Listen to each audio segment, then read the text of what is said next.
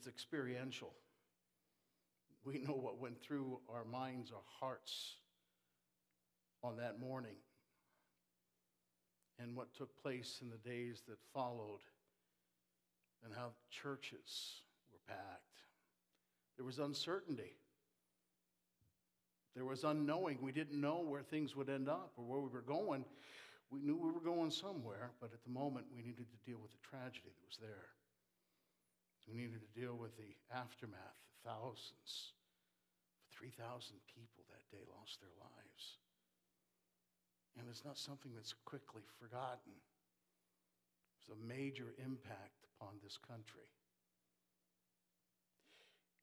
And some of that brought back to mind just what we went through and some of the things that we dealt with. And there's a word that I want to share with you on today that's simply called anxiety. In times of anxiety. In times of anxiety. Anybody here ever experience anxiety? Then you haven't had a 16-year-old wanting to learn to drive.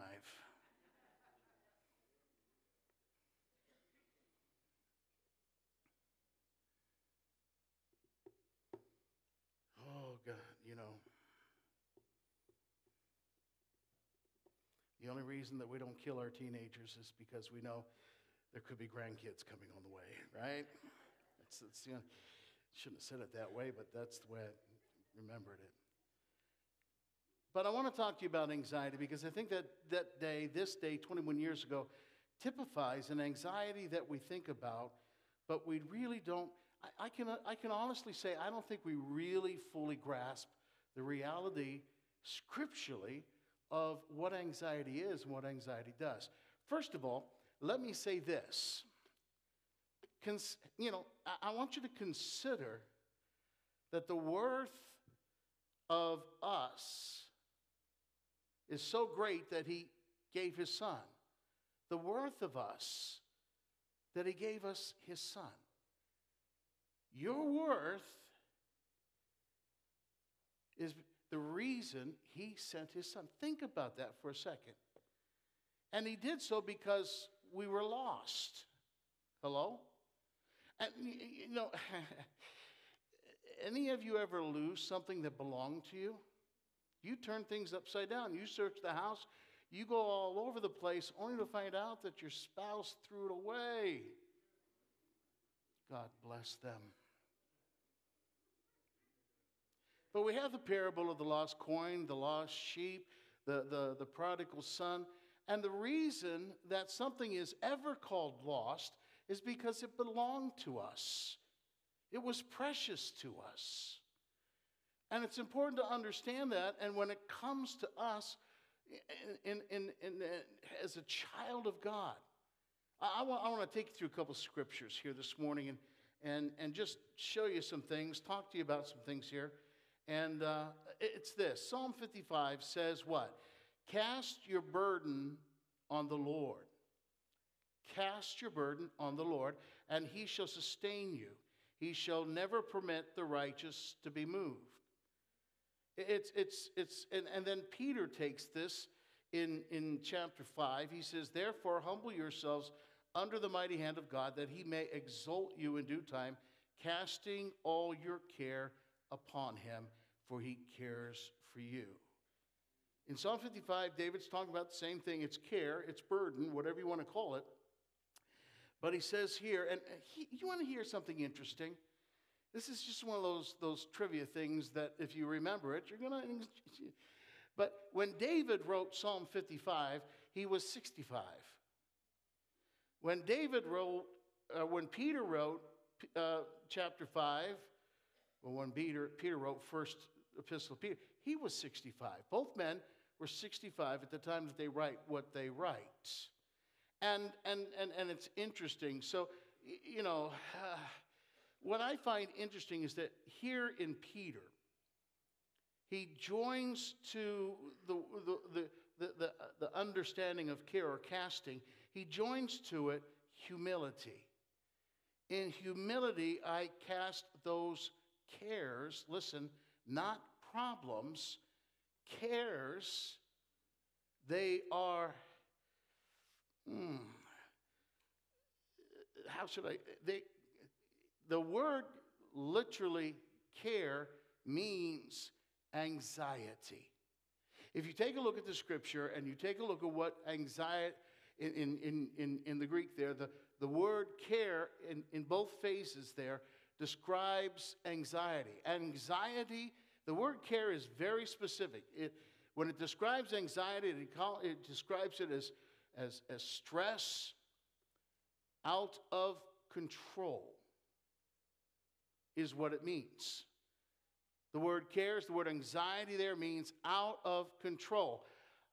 I can't make it do what I want it to do. Have you ever been in a situation where you want it to do what you can't make it do, and as a result, it just builds up and you get off? And it also means you're about to be drawn in two different directions and pulled apart into pieces. That's a very real understanding there. Torn apart, going to pieces, describes the word anxiety. But you begin to beat yourself up with words. You begin to nail yourself all over the place with the words. You remember the example, if I could bring you one, is Mary and Martha. Martha and Jesus comes to the house, and what's Mary doing? She just had his feet, and Martha's trying to get everything ready, and Martha comes and, oh, Jesus, tell Mary to, and remember what Jesus said? She seeks the better. Now, the point is, understand this, the way of love is peace in the middle of anxiety. It's not a cop-out, that's not some theological, it's not just something to try to make it sound right. This is the biggest truth I can give you. The way of love is peace in the middle of anxiety. That's the way of love. Peter, when you deal with humility here, the word humility, it's based, the center of anxiety is pride. I want you to understand that. The center of any anxiety is pride. Really, that just, that's a hard one to swallow, Pastor. Well, it's the understanding that, I shall be as God kind of thing. I'll do God's stuff. I'm going to control this. I'm responsible here. I'm the one that's going to work this stuff through. Humility. Can I tell you what humility truthfully is? I mean, when we talk about humility and we're talking about, the heart of anxiety being pride, when you come to humility, it is knowing who you are in Christ. That's the base. Knowing who you are. When you come to humility, it's knowing who you are. If you're not worthy, why did Christ come?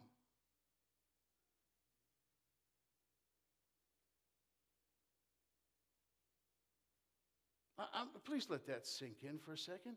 If you weren't worthy, why did Christ come? Oh, I think I'll go down there and just go ahead and do a bunch of crazy things, then die. Rise again and show them how good I am. It's always been about you. And it's been about you because you are worthy as his creation. And also, humility says, I don't care what you think of me. All right? Because I don't gain my importance by achievements. Hello? But in that I am a child of God. I know who I am in Christ. I'll say something here, hope you grab hold of it, but humility doesn't need compliments because whatever you need controls you. And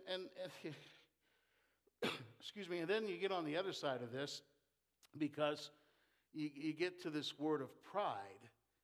And pride, you're talking about the feeling is I'm alone. I am not, okay? I have not. Feelings. I don't know where I'm going. Yeah, and there's a lot of lies in here, but it's real. If in other words, if you love my way, that I'm going through. Oh man, there's so much to this aspect.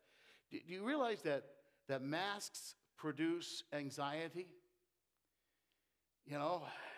Anxiety is I'm torn apart.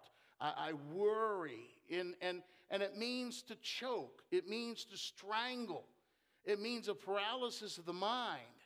And it's this great big loop because we keep going through it and then coming back around and going through it again and going through it again. It seems like we're always stuck in this loop of anxiety, of worry, of paralysis, of not knowing where I'm going, who I am, or what's real or what's not real, or,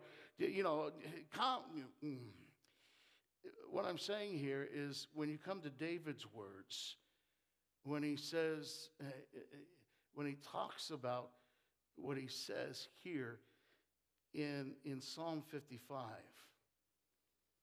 he says, cast your care, your burden upon the Lord. I'm sorry, wrong one. But Peter says, no, so I'm right one. He shall sustain you. He shall never permit the righteous to be moved. Look, if you were to read that entire psalm, you would see that David's dealing with a ton of junk here. He's dealing with a lot of oppression. It's a wind of heaviness. It stinks. Depression. And how many know depression just pulls you down? You know what I'm talking about?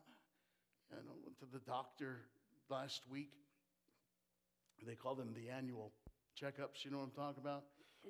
And so the nurse comes in and she asks you all sorts of crazy questions. She asks you to repeat the dates or repeat the months of the year backwards.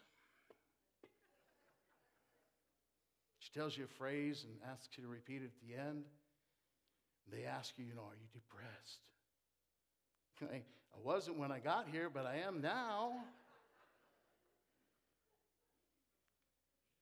Take a look at Psalm 12 there, if you would. It says, anxiety is the heart of man. Anxiety in the heart of man causes depression, but a good word makes it glad. Anxiety always has a future look, all right? Anxiety is always looking in a future of fatality. I mean, we play the future with scenes and sounds. I remember in high school when I was, driving my mom and dad's car to school, right? And got hit. And the whole front fender was kind of plowed into. And, I won't get into all the details, but, I wasn't thinking about, oh, man, how am I going to fix this? Or I got to take care of that. No, you know what I was thinking, don't you? My parents are going to kill me. I had scenes and sounds in my head, and I was playing it through. And for some reason, God must have moved upon my mother, because as I came pulling into the driveway, she was standing out there in the middle of it, just like this.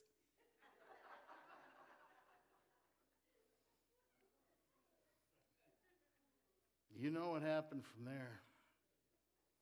But all I'm saying, what I'm saying here is futility is what anxiety does when it looks into the future with the scenes and sounds that we begin to play in our heads. We think about the financial situation. We think about the air of government. We think about all these things that happen with what we walk through.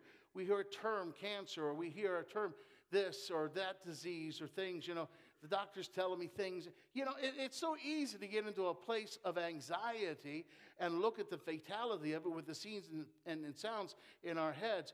Add to that religious anxiety, because then we got the guilt and the hopelessness and, oh man, we begin to just wring our hands, and we try harder, and we try to do more, and oh, what would Jesus do? What would Jesus do? Yeah. Which drives me crazy to begin with. Listen to me very carefully, because if you don't remember anything else, at least remember this. Our body-mind was not created for anxiety. Our body-mind, your head, was not created for anxiety. You were never created for anxiety. It's really kind of like putting water into a gas tank instead of gas. And we were created to be the dwelling place of God, and to know that, not for anxiety.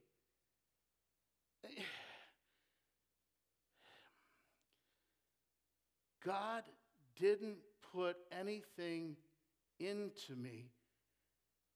He didn't put anything in me to handle anxiety.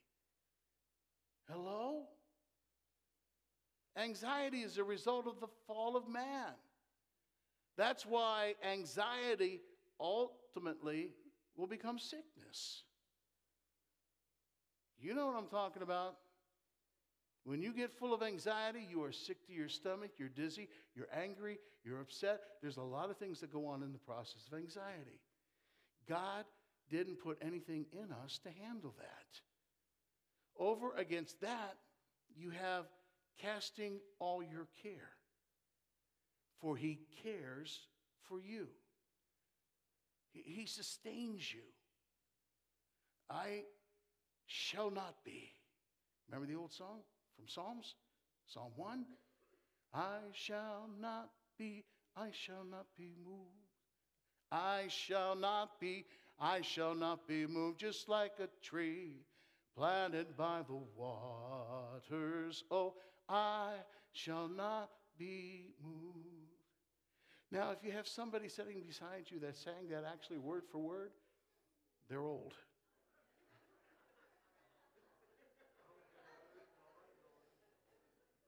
Sense the love in the room.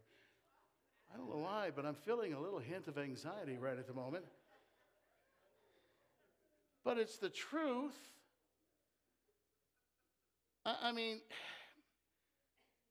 he cares for you. He sustains you.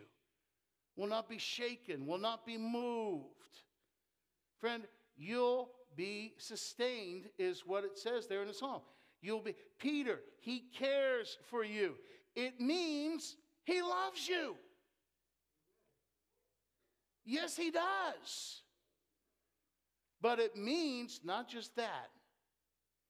He's actually interested in you to the point that he cares for you. He sees you as you are. And how should I put it? But this union, he sees you as you are. And we're not talking about curious. He's not curious about you, but care, that it's a care that draws him off his path. It literally captures him. Truth is, there's no fear attached to it. He becomes to us what we need him to be. And he does so to focus us to him. This is so important to understand. It's interesting in our troubles, in our problems, all that interests us, interests you. The word that's used in the Greek here is for fussing. In other words, what he's talking about here in that portion of Scripture is that he's interested. He's fascinated with you. He's fussing over you. He's not going to leave you alone. So like grandma and the kid and the grandkids. You know what I'm talking about? She wants to know what the child's done, what the kid's done. I mean, she already knows what the kid did, right? But she wants to hear it from them. She wants to listen. I mean, it's incredible, this thing called Messenger. Goes off every night, 2 or 3 times. Oh my goodness. Grandma. And she wants to hear it. You see, what we're talking about is this is specific. What we're referring to is something specific. It's a specific expression of unconditional love. It speaks to value. It speaks to worth. It speaks to you. We've talked about Luke 15 over a number of weeks. And you can see the love, the care that the Father gave the Son. You remember where Jesus said to be anxious for what?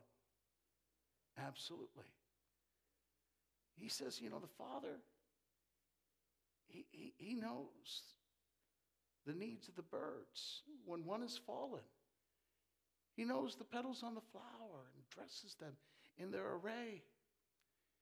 There's a verse of Scripture that's probably always been up there on one of my top 5 favorites. And I always take it from the Amplified. It's found in Hebrews. It says, For he, God himself, has said, I will not in any way fail you, nor give you up, nor leave you without support. I will not, I will not, I will not. That's a huge statement if you understand the grammar there. I will not in any degree leave you helpless, nor forsake, nor let you down. Relax my hold on you. Assuredly not. And notice it's with explanation points. It's not just a simple period. I will not, I will not, I will not in any degree leave you helpless, nor forsake, nor let you down. Relax my hold on you, explanation point. Assuredly not. And then you get into Isaiah 64 or 46. It says, even to your old age, thank you, Jesus.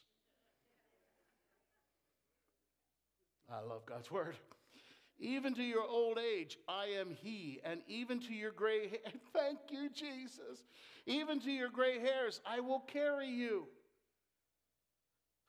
I have made and I will bear. Even I will carry and will deliver you. Oh, man. He said he cares for you, not your problem. Whoa. In fact, it's not on the screen. I won't get into it. But back in Isaiah 49, it says what? Isaiah was talking. He says, call me by name. He's called me by name. He knows your name. This is about perspective, friend. Because, we get all caught up in the problem, right? And we come to him with all the problem. But what this gets down to is and it's, I understand it's no faulting, not saying you're wrong and stuff. But a lot of times we come to God in anxiety rather than in relationship. And when he says he cares for you and not your problems, what he's trying to say, when he cares for you, it's about to refocus us on him. We're all focused on the problems. We're all focused on the turmoil and the tragedy and the situation, all the problems that's overwhelming us and the anxiety, so forth and so on. He says he cares for you, not the problem. And in the middle of that, when you refocus on him, remember the old song? Why is this a morning of songs? Turn your eyes upon Jesus. Look full in his wonderful face, and the things will grow strangely dim in the light of his glory and grace. See, our big problem is it's like we have this big problem in front of us, and we're trying to see God behind it and see where he can do. No. Refocus. That's what he's trying to do. He's trying to refocus us to him. That's why he says he cares for us, not the problem. We get focused on him, and we see him.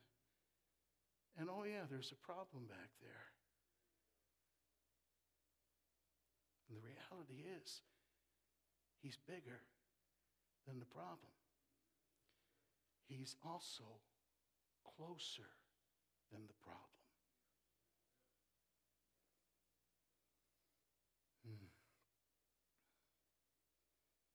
Perspective.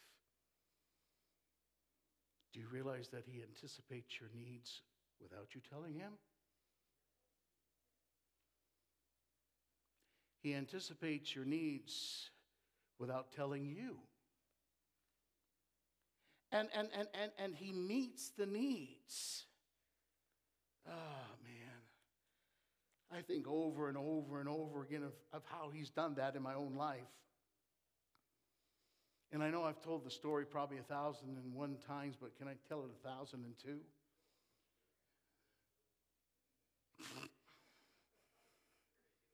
Oh, what are we going to do? Say no, you're going to tell it anyways. But you know, back when I was in my first pastorate, but down in East Liverpool, again, we ran into financial problems at the church to the degree that, and I wish I could put my finger on it, but you know, it was just one of those times, those seasons where this thing came up, and they couldn't even afford to pay me, their pastor. And as a result, we didn't want to put the church in such a bind that, you know, we would say, oh, no, don't pay us. We let them pay us because we know that in the order of things and blessing, you let them pay you and then you sign a check and turn it back over to them is what you do. And so with that, you know, how many know that if you're not receiving finances, you're not going to be able to pay your own bills? And when you got 4 kids, they don't stop eating. And so we reached a point where it was emptyville in the house, literally. And brought the kids home from school one day. It was a Wednesday. And as they walked into the house, they immediately ran to the kitchen to get something to eat before they sat down in front of the TV for a little bit, watched their afternoon shows. And they ran up to the pantry. There was nothing in there. They ran to the fridge, opened it up, and there was some mustard and ketchup, a box of baking soda, but there was nothing else in there. And, you know, kids turn around and look at you in the face and say, Daddy, isn't there anything in the house to eat? We're hungry. And as a parent, what does that do to you? I just simply told them, suffer. No, I didn't. I don't know where I'm coming from this morning.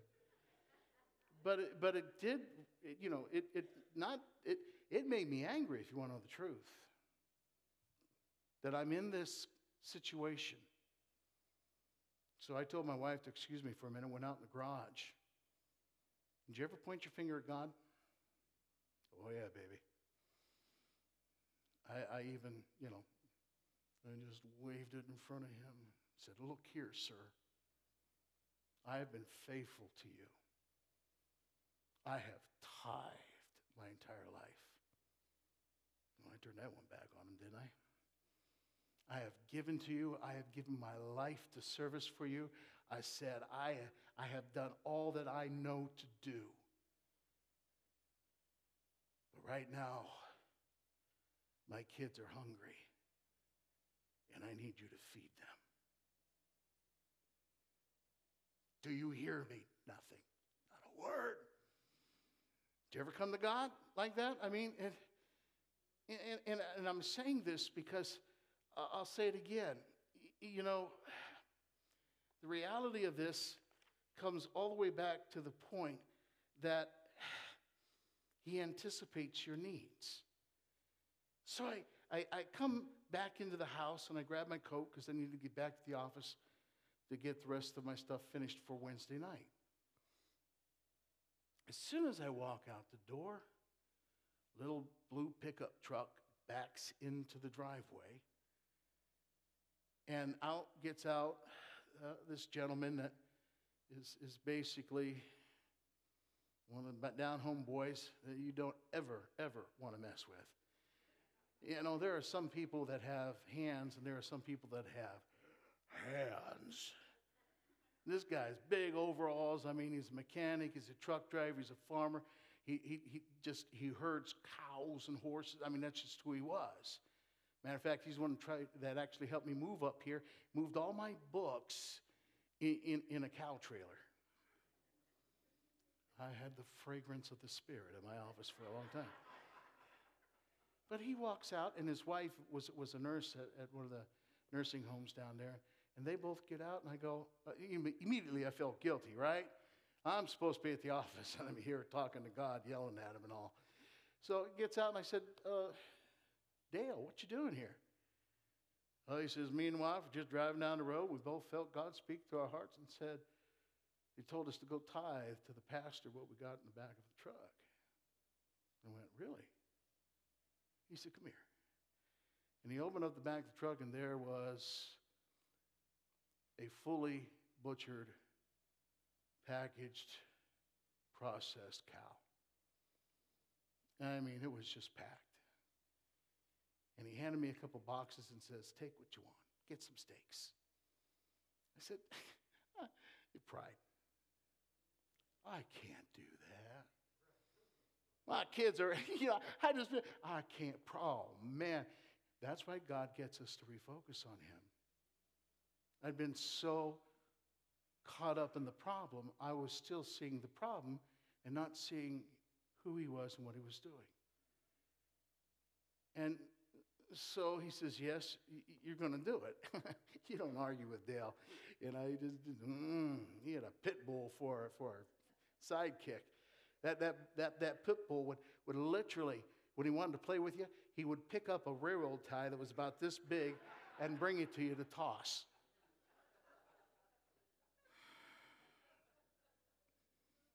He's one of the best friends I ever had, too. Dale, not the pit bull. So I got the boxes, and I started he said, get some steaks. So I got a steak and put it in there, and I getting more and more hamburger. He said, get some roast and steak. So I put a roast and got some more hamburger. He got mad. He picked me up, threw me out of the truck, grabbed the boxes, walked in, and he starts throwing the stuff in there. That night, that same night, Lord, my kids are hungry. We ate steak. Amen? We didn't have any vegetables, like I cared. It's pure smile all the way through. But the bottom line is, he anticipates those needs. He cares for you. In Psalm 55, it says that what? Cast your burden on the Lord, and he shall sustain you. You know what sustain literally means? It means a measuring cup. A measuring cup. Exactly what you need. And the grace that you have has been tested in Christ. Please understand that. It's already been tested in him. Grace, however, has a shelf life, does it not? Grace for today is again what? Worthless for tomorrow. That's where the rest comes in. It's, I have received his grace today. The grace that I have for today will be no good for me tomorrow. It's like manna. I receive the manna today. It's good for me today. The Bible says that they never grew sick in the wilderness. I love that because that tells me that the manna that they ate was their vitamins, their minerals, their antibodies, their oxidizing baits that cause their faces to glow. And I don't know, but it had everything they needed. But guess what? It was no good for them the next day, unless it was over the weekend. Because what would it do? It would turn to worms, crawl away. Yeah, it makes you want to go out the next morning and get some more, doesn't it? But it would just, basically, that's what it was. So what I'm saying to you is that the grace today becomes to you what you need His grace to be today. And tomorrow it will be no good, but you receive fresh, new grace from Him that has already been tested in Him. And He already has the measuring cup at the exact amount of what you need for that day, and will become to you what you need Him to be, because He sustains us. And I look at this, and I begin to, because we get caught up in that futility of looking ahead and what's going to happen. And we're still trying to control it. How we're going to put things together. How we're going to handle this. How we're going to make plans for that. How we're going to deal with this. How we're going to work through that. Oh, the situation here. Oh, my 401k or whatever now is depleted. The stock market, the taxes, the problems here. How am I going to make it? How am I going to do this? How am I going to... You know what? You're going to make it. You're going to come through. Why? Because He cares for you, and He shall sustain you. He knows exactly what you need. You take a look down here and you get all flustered, futility. You don't know that, and it's doomsday in your mind. Scenes and sounds and so forth begin to arise, and what happens? We become paralyzed right where we're at.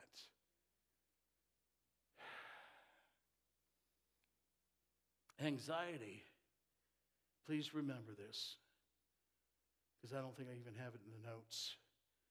But anxiety takes up real estate in your body. It does. Anxiety takes up real estate in your body. Look, the Holy Spirit actually goes into all of my body and unties the knots. That's what He does. He cares for us. We rest in the expectancy of God. Hello. Look at your neighbor. Tell him, you're wired. Not grounded, wired.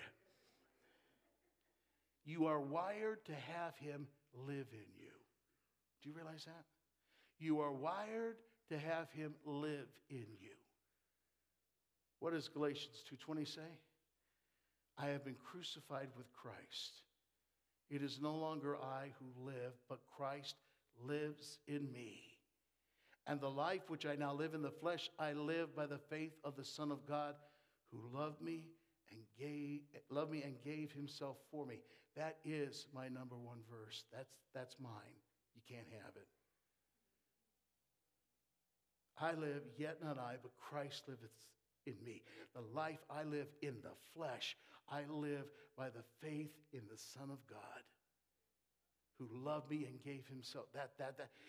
Because He cares for us. That's why we can cast our care upon Him.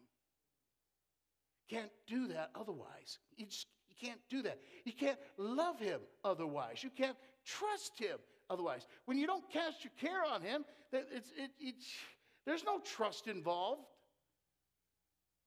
His perfect love casts out all fear. His perfect love casts out all fear. His perfect love casts out all fear. Can somebody say amen? Amen. And where did that happen? It happened at the cross. Because He's taken it. And because He's taken it, I can. I can't cast until I've had enough.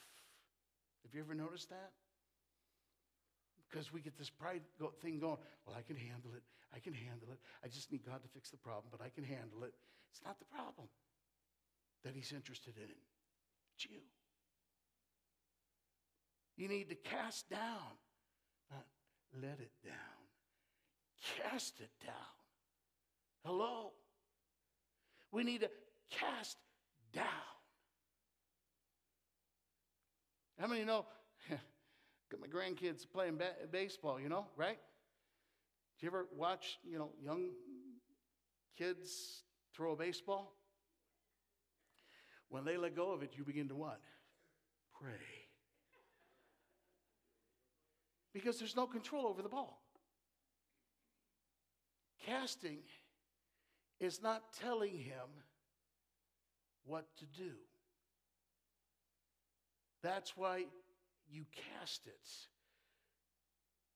without a note attached to it. You have no control over it once you've let it go. As long as you have it, you're controlling it. But once you let it go, once you cast it, you no longer have control over it. Again, the perspective. He cares for you, not the problem, because he's refocusing you on him. You begin to see him and the problem behind him. I come to it again. It's perspective when we realize he cares for you. He honestly cares for you. The lies of the enemy drive me nuts.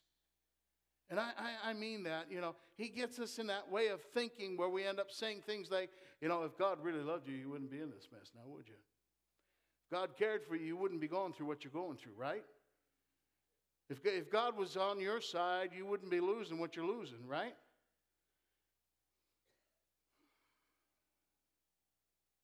It's a reality, but it's a lie. Because anything the enemy speaks is a lie. And I come back to it again. God cares for you. You might not see it. Why do you think Paul says things like, in everything, give thanks? It's not give thanks for everything, it's in everything. So whatever the problem is, he cares for you. He's with you. He will not relax his hold on you. Assuredly not. He cares for you. And that's who he is. He will sustain you. He knows exactly what you need. It's a measuring cup. It's got plenty. And it's good for you today. You take it today, and you don't have to take tomorrow. But you take tomorrow because it won't be no good tomorrow. That's why Mama always told you, eat everything on your plate. Oh yeah, starving children in China. I finally got wise to that and said, okay, Ma, name me one.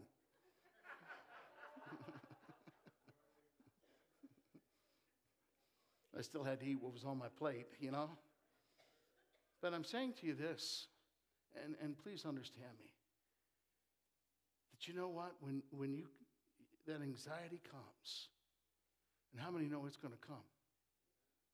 Yeah, the feelings are going to come back. They're going to hit.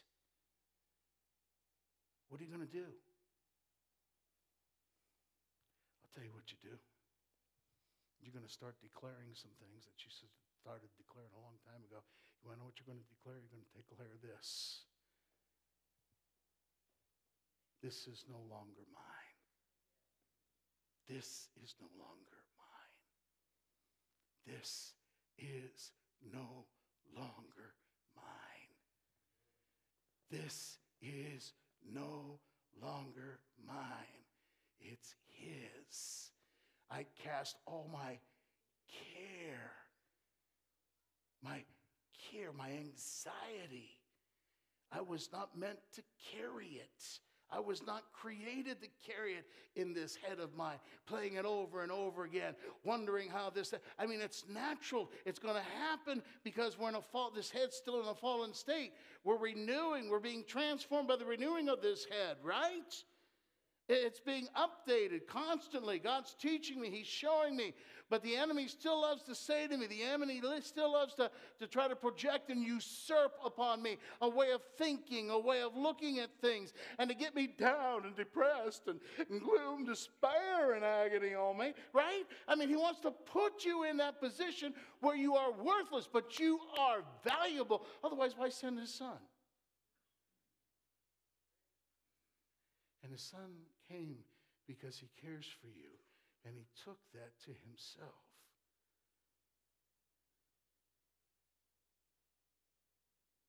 So that when we cast, we take that ball and we throw it. No notes attached. I'll be honest, when I play catch with my grandkids, Papa throws that ball, it doesn't go the same way twice. I think I have control, but I don't have control. But when I cast my cares, he catches them every time.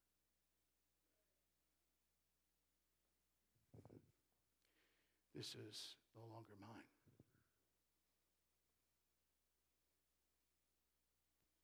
I turn my head. Okay. Stand with me. No, keep playing. Don't stop it. It's about ready to dance. Sing it with me. I love this. God will make a way where there seems to be no way. He works in ways we cannot see. He will make a way for me. He will be my guide. Hold me closely to his side.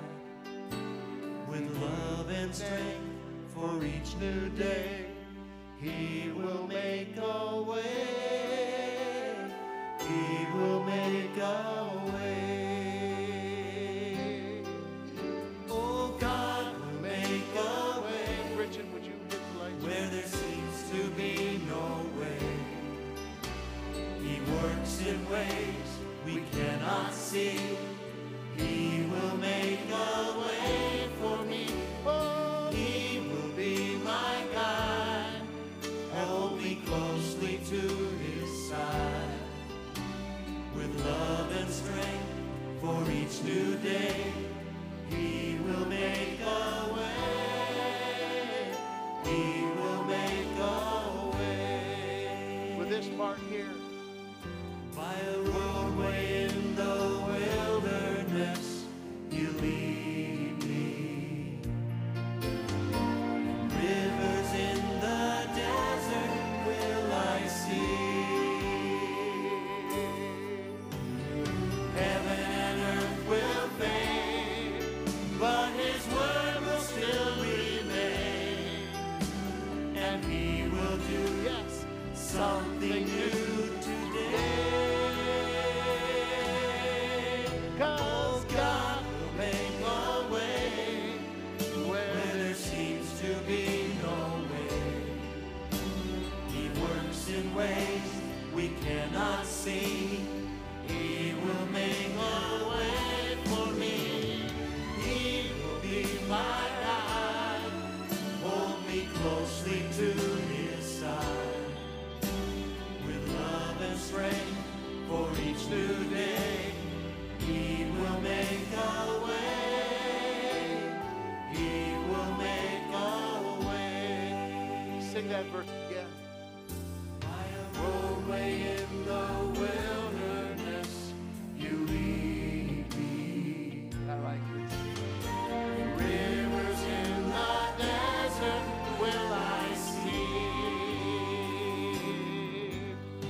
Heaven and earth will fade, but his word will still remain. And he will do something new today.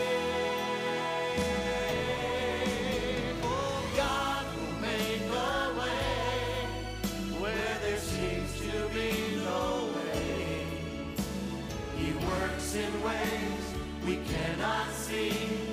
He will make a way for me. He will be my guide. Hold me closely to his side. With love and strength for each new day, he will make a way. He will make a way. With love and strength for each new day, he will make a way. He will make a way.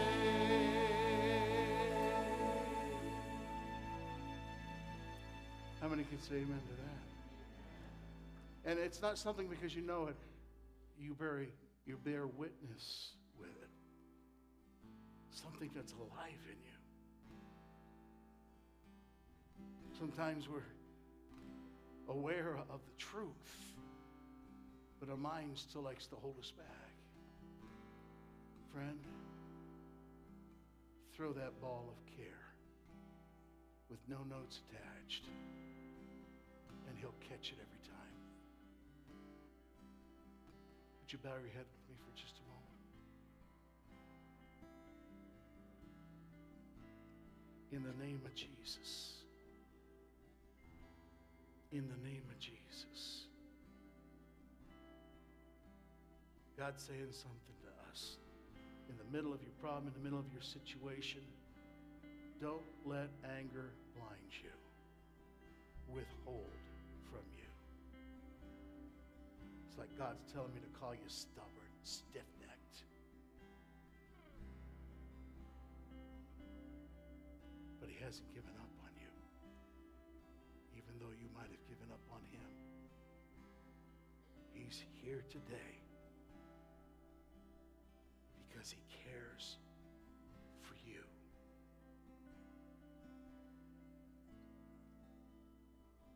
You've pulled him off his path.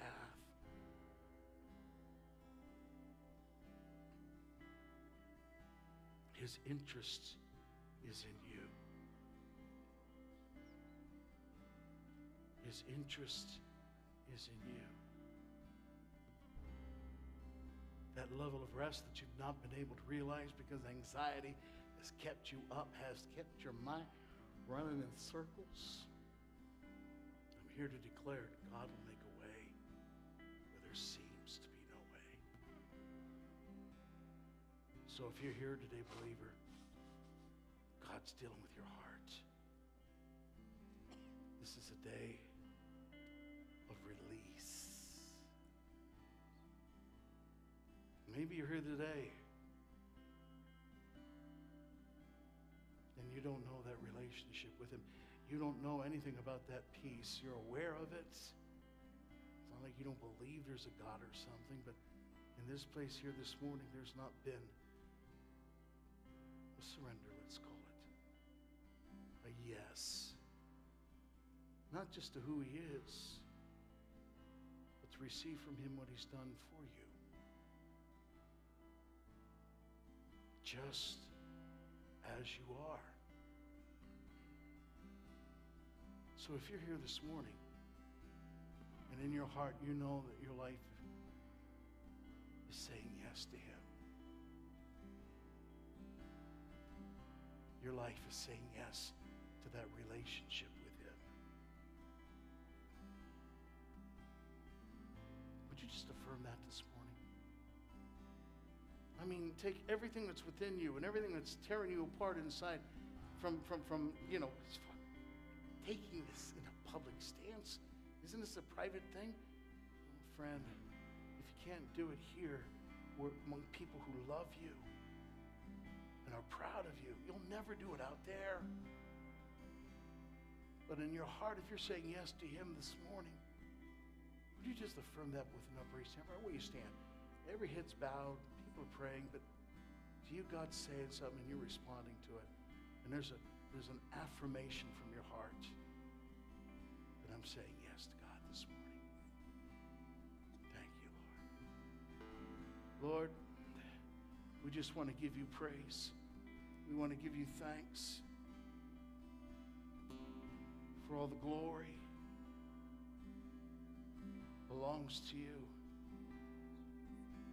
I pray in the name of Jesus that in this place here this morning there is such a release.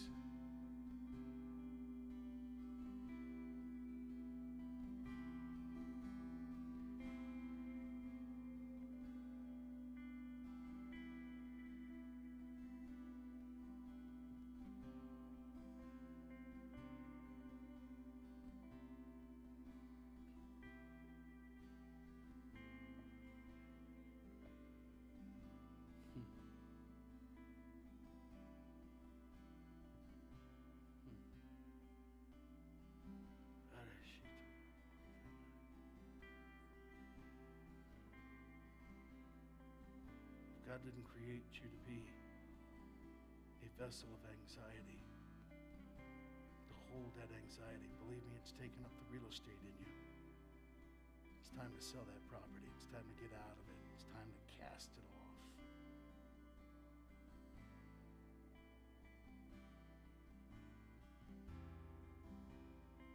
Cast your care, your anxiety. Not talking about the problem. Believe me, in the problem, He is with you. But in the anxiety,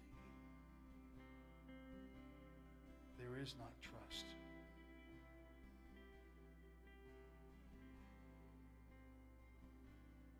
And this morning, God calls you to that place of rest.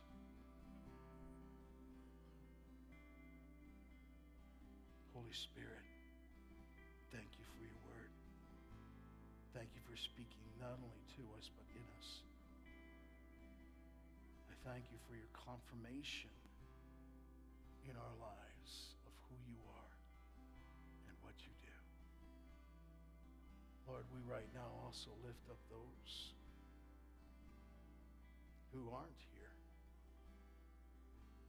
who are walking through it for whatever reason. It's amazing, Lord, how we see people in the midst of anxiety withdraw rather than come close. Let this day be a day of breakthrough. Day of breakthrough. As we cast our care upon you.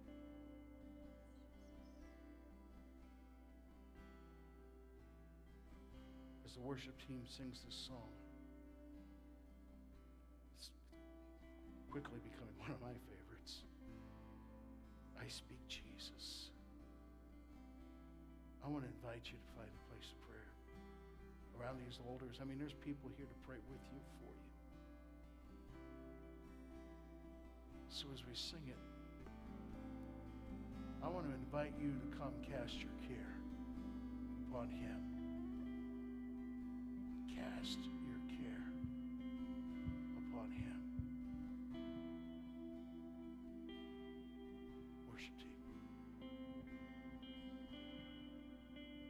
In the name of Jesus. Let's find that place of prayer.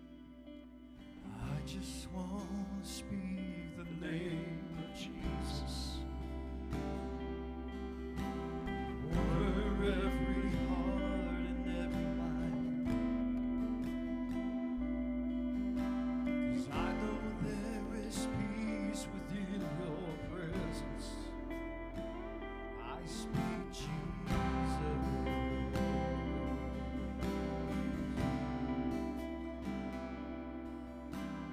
I just